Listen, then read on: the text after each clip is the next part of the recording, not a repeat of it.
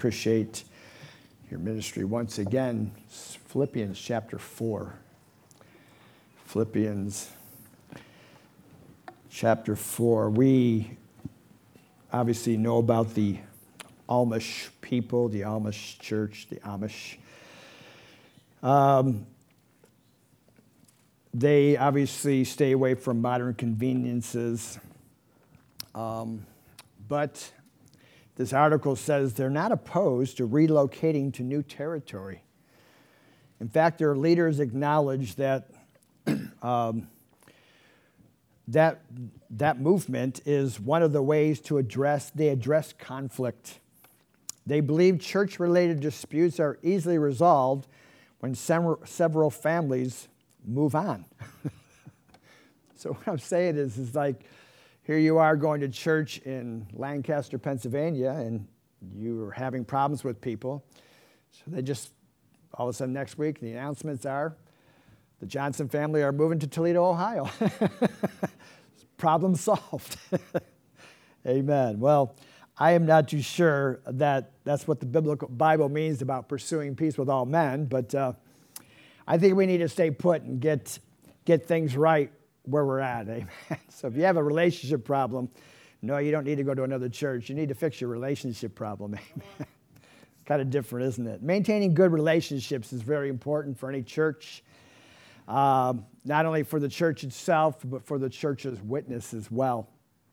Any group of people that have differences or odds, and many times you will, when you get a group of people together, you're always going to have a little bit of factions and things go on because they do. Amen. They do in your home, in your small little world of your home, and they do in the church as well.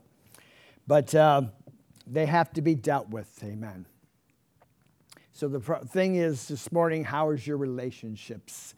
Because it's very important. I was thinking just about the marriage seminar, and I thought, it's not just marriage relationships, but it's all relationships this morning.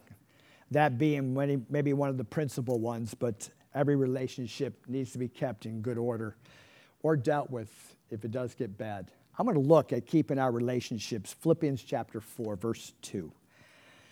Paul is writing to this church. He says, I implore Euodia and I implore Syntyche to be of the same mind in the Lord. And I urge you also, true companion, help these women who labored with me in the gospel, with Clement also, and the rest of my fellow workers whose names are written who are in the book of life. Rejoice in the Lord always. And again I say rejoice. Let your gentleness be known to all men. The Lord is at hand. Be anxious for nothing, but in everything by prayer and supplication, with thanksgiving, let your requests be made known to God, and the peace of God, which surpasses all understanding, will guard your hearts and minds through Christ Jesus. Keeping our relationships. Let's look first of all at the relationship breakdown, because this is quite normal when you're talking about relationships. They say for 7 out of 10 people who lose their jobs, the reason isn't lack of ability, it's personal conflicts. Jesus obviously warns about offense in the Bible. He specifically says offenses will come. Amen. And he's talking about one person hurting another person, almost invariably through words, but sometimes through, personal slights and, all kinds of things of that nature. I try not to have people borrow money from other people in the church. Amen. That's not a good deal. Business deals and all this kind of stuff. If you're going to give somebody some money or lend somebody some money, be prepared to lose it.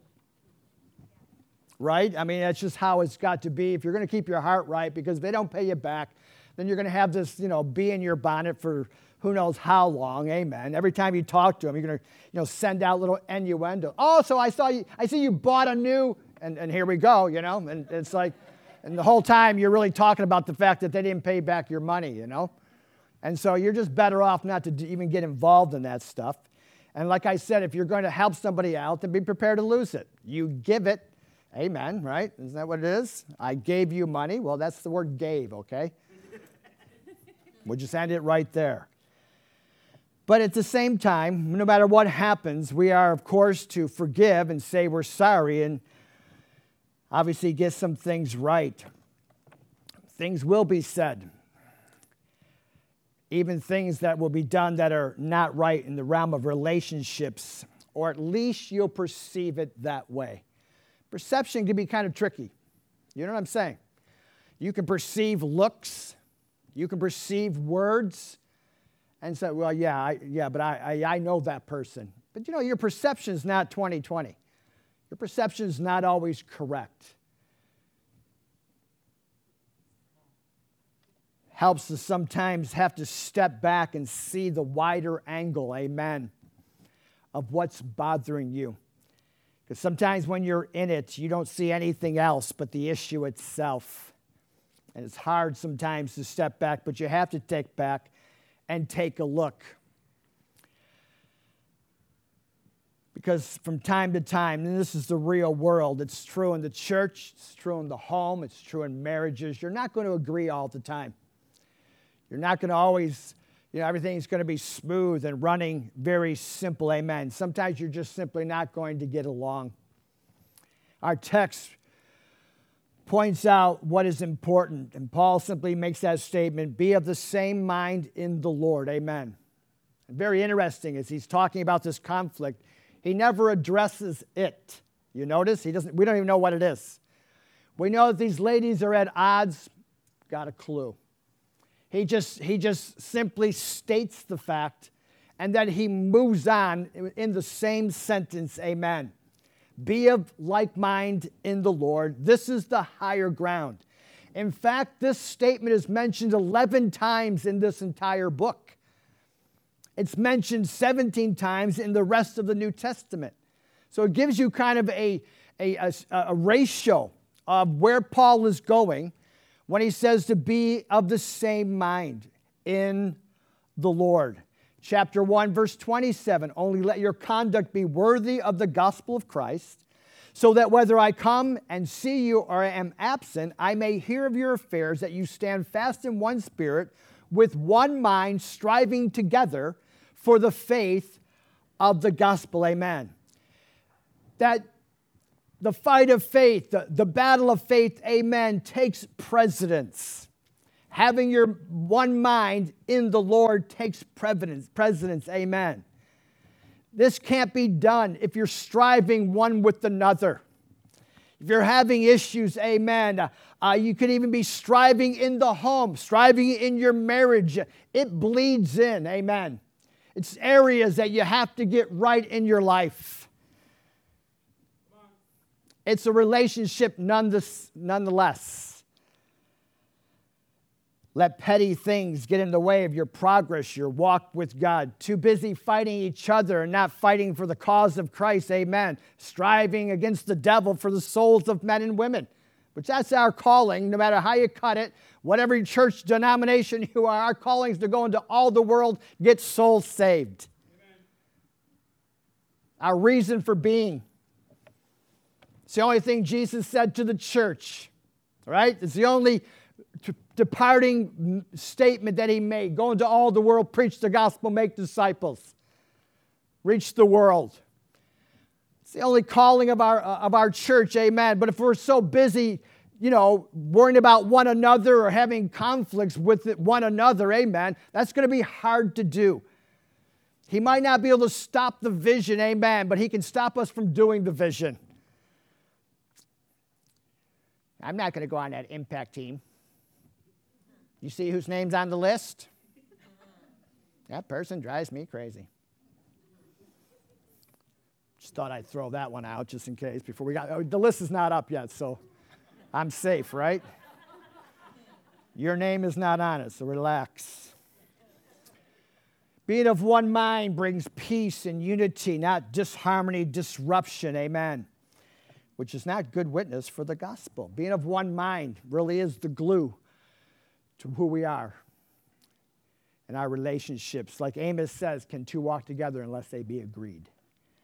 In our text, these two ladies, again, are in a disagreement. Tensions have to be sharp, amen. I mean, it has to be affecting the church for Paul to put it in the eternal scriptures. You know what I'm saying? It's been read for the last 2,000 years, that these two people have an issue. for him to write a letter to the church that's being read out live to the whole church, and he's using two people's names. He's not talking about you know who and who, or so-and-so and so-and-so. No, he names them by name. This is obviously, this disagreement they're having, amen, is affecting other people. If they're like anybody else, people that have odds with each other, a lot of times they will try to get people in their camp. You got this camp and you got that camp, you know what I'm saying? Sometimes they even just sit in the different places in the church because there are two different camps. That's true, you know? So obviously tensions are there, and obviously maybe two factions starting up, as I just said, because of the disagreement of these ladies. And the issue is not resolving, because I would have to think that this has been going on for a while. So Paul, he even goes as far as enlisting the help of other people in the church, maybe the elders or some of the people that are in charge, amen, to get these people to drop their differences. He's not just a letter, amen, but he's naming other people that are going to get involved in this because this has to be dealt with. This cannot go on any further, amen. And no, we're not going to do what the Amish do. We're not going to move you from Galatia over to Ephesus, okay? You're going to stay there and you're going to work it out, amen. How many lives are affected by the unwillingness, amen, to solve situations and to be of one mind, which is the greater good? Have issues, amen. You know, obviously, it's a normal part of everyday life. It's a normal part of ministry. It's a normal part of people that gather together all the time. Normal part of people being with each other all the time. But there's no excuse for it to remain unreconciled when you're saved and living for God. So Paul addresses this whole issue before the whole church. He's trying to help them to see the bigger picture. And that's always the truth when it comes to relationship conflicts. We got to step back and see a little bit bigger picture here than what you're seeing and what you're dealing with. It's about the unity of the church, the power that plays out from that, amen. And our eyes have to be on the whole, amen, and what God is doing. He says, be of the same mind in the Lord. Or in other words, we belong to Jesus. We are about his will and his business in the earth. That's the only reason why we're gathered in one sense, right? I would say we're hearing the word of God and trying to grow in all these things. But in all reality, the only thing that really brings us together is our vision to reach the world. We're gathered to be a testimony in the earth. We're gathered to be a witness to those who are not saved. And so he has this in mind as he's speaking these words. We belong to Jesus. And the priority of the Lord, amen, rises way higher than your petty differences. Because they really are petty. See, you always have to consider how this affects other people in the church, because I know you're keeping it a big secret, but how many know there's no secret? You know what I mean? There's no real secrets in the church by and large, amen. How is this going to affect the church? How is this going to affect my personal witness, amen? See, we're called to lay it aside and to be of one mind in the Lord. That we're not to strive against one another, but we're to strive with one another for the sake of the gospel. So let's look at the relationship fixes here. It says, when coming home from a long day, 72% of pet owners greet their pet before they greet their spouse or children. I'm serious here. I read that because I don't agree with that. You understand what I'm saying? I mean, you think about it, I've had a dog. And I mean, dogs hear you coming up the street. They hear you pulling the driveway. Your wife and kids probably haven't heard that, or your husband and kids haven't heard that. The dog knows you're at the front door. The wife and kids don't. So who's going to greet you first, right? It's not like you greeting the dog. It's the dog greeting you. And so I don't really agree with that at all. I think it's just skewing the obvious amen and trying to make it out to be something that it is not amen. In other words, let's not make this worse than it is. Oh, that's the problem. Everybody goes home. They just greet their dog because they love their dog more than their kids and their spouse. That's not true. Fido just happens to be at the door before everybody else.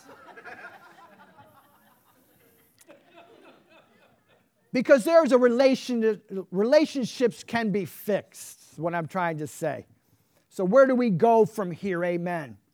Because most people are very bad at confronting things. Amen. So we just carry on hoping that the other person might make the first move, or maybe the other person might just come into my camp and agree with me. In this case, Paul makes the first move because things are getting out of hand. He makes the first move, amen. Not only that, but he's enlisted others, as I said, amen, to get the ball rolling because he knows just mentioning it probably won't do anything. That he can actually have their names read out in front of the whole congregation, and they're going like this. Paul says, yeah, I know, I can probably even embarrass you in front of everybody, but you're going to hold on to your grudges. He says, so I'm going to get some folks to confront this because that's what it needs to be done. He says, deal with this and get it done with, amen. You're dealing with pride. You're dealing with stubbornness in many cases. I mean, just a good dose of humility would get a lot of things done, amen, especially when you're dealing with relational conflicts. Somebody has to say, you know what, I think I'm making more out of this than it really is. Let's move on and let's get consumed with what God is doing. Teddy Roosevelt says success depends on people skills, amen. He says the most important single ingredient in the formula of success is knowing how to get along with people. So I think Paul gives us a cure in our text. He says three things. First of all, he says, rejoice. Rejoice in the Lord always. And again, I say rejoice. He repeats himself, which obviously he's driving a point home, that this is the will of God, that we would indeed rejoice. This is where our strength lies, that I am happy in Jesus Christ. And I'll tell you, that takes away a lot of the little troubles that we can have. That my contentment is based in trust, amen, that you can rejoice in spite of circumstances. Spurgeon said, joy in the Lord is the cure for all discord. I like those all statements, you know. All discord, amen. So that's all you got to tell people is rejoice, okay? But what's on the inside does not always have to reflect on what's on the outside. We're not talking about hypocrisy, amen. We're talking about rejoice. And again, I say rejoice. That what's going on with these two is no doubt causing discouragement in the church. It's obviously affecting people, amen. And I'm glad we don't know what it is because that it would be a distraction to you and us. That Paul's giving a cure. He does not even say a word. He talks about this and then immediately he steps in and says, rejoice always. And again, I say rejoice. You know, rejoicing is probably the antidote to self-will.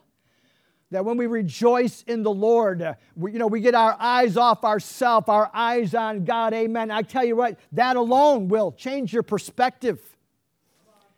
I mean, how can you be mad at one another or mad with somebody and you're lifting your hands and giving God praise in all honesty?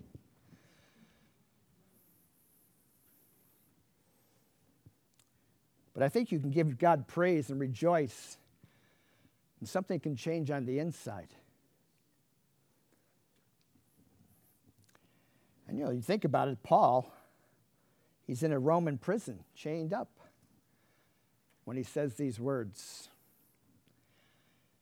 See, rejoice is also a word that's mentioned 11 times in 4 chapters in this one little book. rejoice. I tell you, it can help a lot of things, just rejoicing in the Lord, finding your joy in the Lord. It can make these little troubles get very small when you can praise God and be so thankful to God. Amen. It's probably why we start our services with singing. Hopefully you're singing. Find some joy in your heart. Amen. Get your eyes off yourself and get your eyes on God. I tell you, there's something about getting your eyes on God that you look at your problems differently, right? Anything's possible. That's relationship problems, by the way. Okay. Oh, God can move mountains. That's the mountain you're dealing with. You're right. He can move mountains. It probably is a mountain, but I'll tell you what, when you start rejoicing, something happens on the inside. And it's no wonder that Paul immediately says rejoice. And again, I say rejoice. He emphasizes this. He says, secondly, he says, let your gentleness be known to all men. Wow. Remember, this is in the same paragraph. This starts out with these two ladies are having a disagreement. It's in the same paragraph. And he doesn't mention the disagreement, but immediately he mentions the cure. To rejoice, and secondly, to be gentle. Amen. It's an unwillingness to contend. It's a readiness to forgive, where you sacrifice your rights in order to show consideration for someone else. Gentleness. Literally, the word signifies a humble, patient steadfastness, which is able to submit to injustice, disgrace, and maltreatment without hatred and malice, trusting in God in spite of it all. Gentleness. See, this is what's needed in the church. This disposition that seeks the best for everyone. Something, obviously, these ladies have totally omitted. That's why Paul's saying it in this paragraph. He didn't say it before. He didn't say it later on. He said it in this paragraph with these ladies in mind. Chapter 2, verses 1. Therefore, if there is any consolation in Christ, any comfort of love, any fellowship of the Spirit, any affection and mercy, fulfill my joy by being like-minded, having the same love, be of one accord, one mind. Let nothing be done through selfish ambition or conceit, but in lowliness of mind, let each esteem others better than himself. Let each of you look out not only for his own interests, but also for the interests of others. You know, I used to think as I read this that this text was just dropped in. That Paul is writing his letter, and oh yeah, okay. And these ladies, it's almost like it didn't fit for a long time for me. It's like he just kind of throws in a couple sentences that says these ladies are at odds with one another, and it just kind of drops in. But you know what? As I read this more and more and read through this letter, it almost seems like he's working up to this. From the beginning of the letter, and I know he's talking about a lot of stuff, but from the beginning of the letter, as you read through, you can find these ladies all through it, just like I read in chapter 2. This is chapter 4 these ladies are in. It's as if he's working all the way through with these ladies in mind. I mean, this right alone, amen, he could have said this, and then after this, verse number 5, he could have said, and then by the way, these two ladies that are having an issue with one another. They would have fit right in right there. But it's as if he's writing this letter, and as he's writing, in the back of his mind, he knows he's going to get to this because he knows this letter is going to be read all out in the open, and everybody's going to hear it. And so he's working up to it. It's way at the end of his letter. It's in chapter 4, not in chapter 1 or 2 or 3. I think what he's saying is, maintaining relationships in the church is vitally important. Before he ever gets to this one, he doesn't make this the issue, does he? He doesn't make their little skirmish an issue, amen. He lays out all the relationship issues, how we're to treat one another, love one another, treat others better than yourself. He lays all this out long before he ever gets to these two ladies. because I believe with all my heart he's dealing with relationships. Amen. To be of one mind in the Lord. Maintaining relationships, very critical. I don't believe it's a side issue. Amen. I believe it's a major distraction what God is doing and what he wants to do through this church. He writes about being of one mind throughout this book, looking out for the interests of others and so on. Because he knows he's going to bring this up. He's not scatty-brained. Paul's a very good thinker. I think he knows exactly what he's going to talk about when he's writing this letter. And I know he's being led by the Spirit.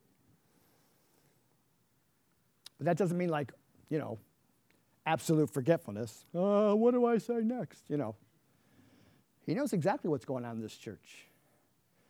James 3:17, but the wisdom that is from above is first pure, then peaceable, gentle, willing to yield, full of mercy and good fruits, without partiality and without hypocrisy. Amen.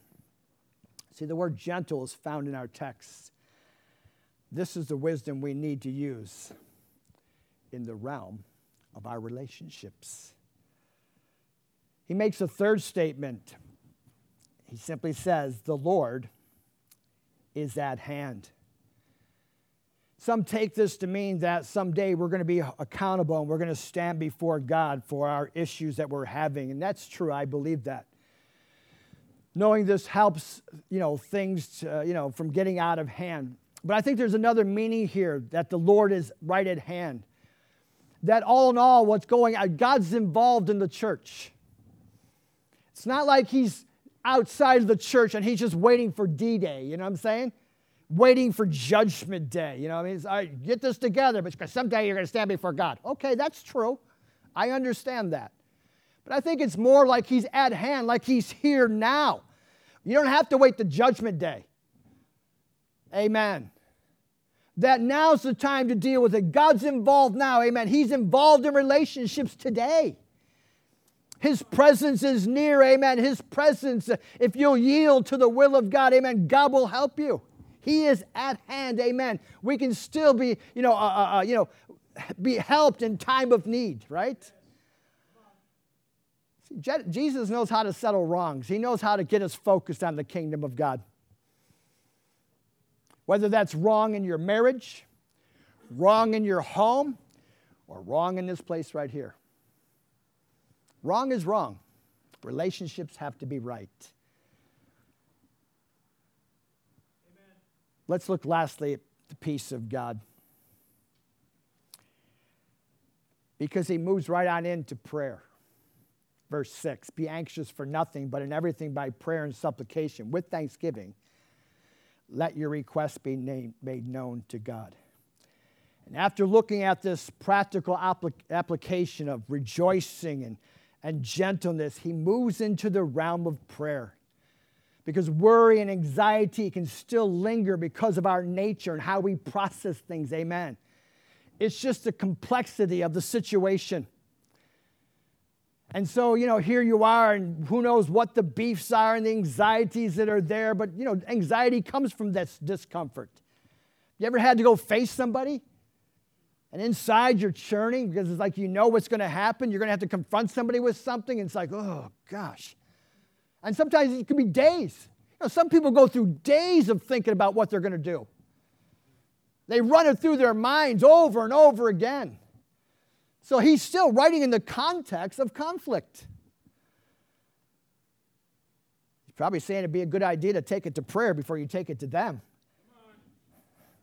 Because here you are, and all of a sudden when you get to them, you just gush. Because inside you're just anxiety and worry. He says, you know what, you need to take that to God in prayer. Anxiety obviously just comes. It comes from the discomfort we feel many times, maybe from following our own will, from our own sin and folly. Because sometimes when you confront people, you got to confront them with some honesty and say, you know what I said and what I did was wrong. I need to apologize. Not just to confront you how this is going on, but maybe I just need to come to you and say, I'm sorry. What I said and what I did was not right.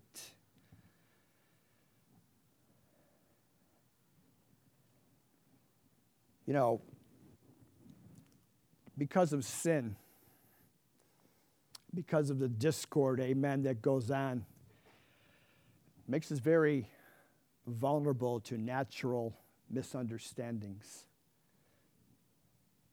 Sometimes when you get down to that place where you can talk to people, the misunderstanding gets understood. It's not no longer misunderstanding, it's now, oh, I understand now. No doubt these ladies are not on the same page. And that can really distract you from living for God and service to God. 1 Peter 5:7, cast all your cares upon him, for he cares for you. Our text says, make your requests known to God. In other words, it's not enough for the Lord is looking down and seeing. He goes on to say, you need to make it known to God. Prayer and supplication, you need to make it known, amen. Prayer touches God, who in turn reaches down and helps on our behalf. Brings a clarity that comes only from heaven. Something about praying, amen. If you're open to God, there's a clarity that comes. Because God's concerned about relationships. This is why he goes beyond the discipline of just rejoicing and being gentle, amen. He goes on to say, you need to pray. I mean, it's supernatural. The church is supernatural. That God can take people from all kinds of different backgrounds and all kinds of weirdnesses and who knows what, how we were raised and different things and bring us together and we're still together. It's just amazing to me. I've said it before, we'd probably never even like each other if we weren't saved. We probably wouldn't hang out together. We just wouldn't, you know. I know you feel that way now maybe, but you take away salvation and put sin back in the mix. It could be pretty ugly in this place. So here it is, and he says you need to pray. Because prayer is God's offering of help to you and I. Yes, amen. God, I need you. I mean, all these things are fine, but I need a miracle. See, this activates the supernatural. Verse 7, it says, and the peace of God, which surpasses all understanding, will guard your hearts and minds through Christ Jesus. Peace that literally stands guard in our minds and challenge, the approach of what we're doing, amen, or anything that worries your minds or troubles your mind, amen. He guards against those things that, have access to our hearts and minds. Peace of God, amen. Peace is supernatural. It's not something you just, pick up while you're meditating or something. It's something supernatural. God, I need your peace in my heart. I need your peace in my mind, which a lot of where you got the churning of the anxiety and the worry. It's churning away. God, I need something supernatural here, not just what I can do. I'm just a real nice guy, and I can probably get this all fixed, but how many know that doesn't always work? I need something more than that. I need God's hand to intervene here and do something supernaturally. And then lastly, and actually some manuscripts put these verses in the same paragraph. He talks about verses 8 and 9, where to put your mind, what to think about, amen. Isaiah 28:6-3, you will keep him in perfect peace whose mind is stayed on you because he trusts in you. And so as you read through, I realize there's a break in my Bible, but some manuscripts don't have that break. They put it right together. They go from verse 7, 8, and 9.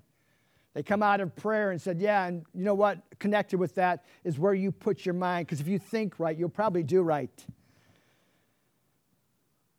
Paul's saying that in all this, we have to have a new sense of God's presence, his power, amen, his purpose in our lives. That's what he's writing.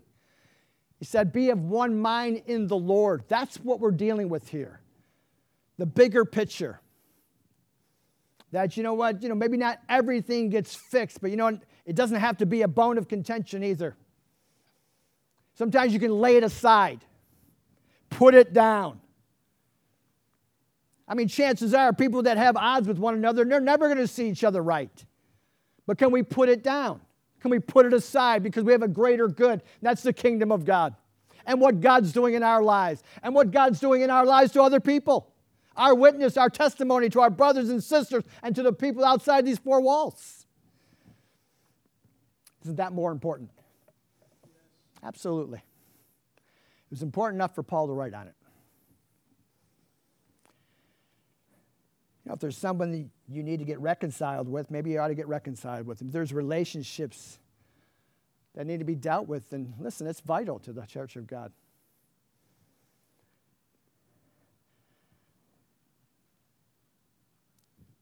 Close with this illustration. It says, during his first day on the job, an employee asked one of his new colleagues what it was like working in this office.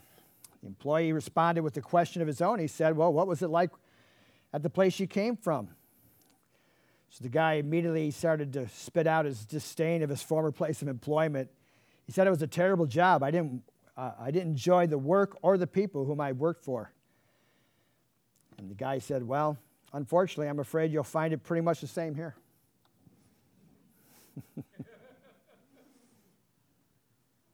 This has got to change. This has got to change. That's what God wants to do. That's what only God can do. He changes this. When he changes this, he changes this. That's what he's telling that employee.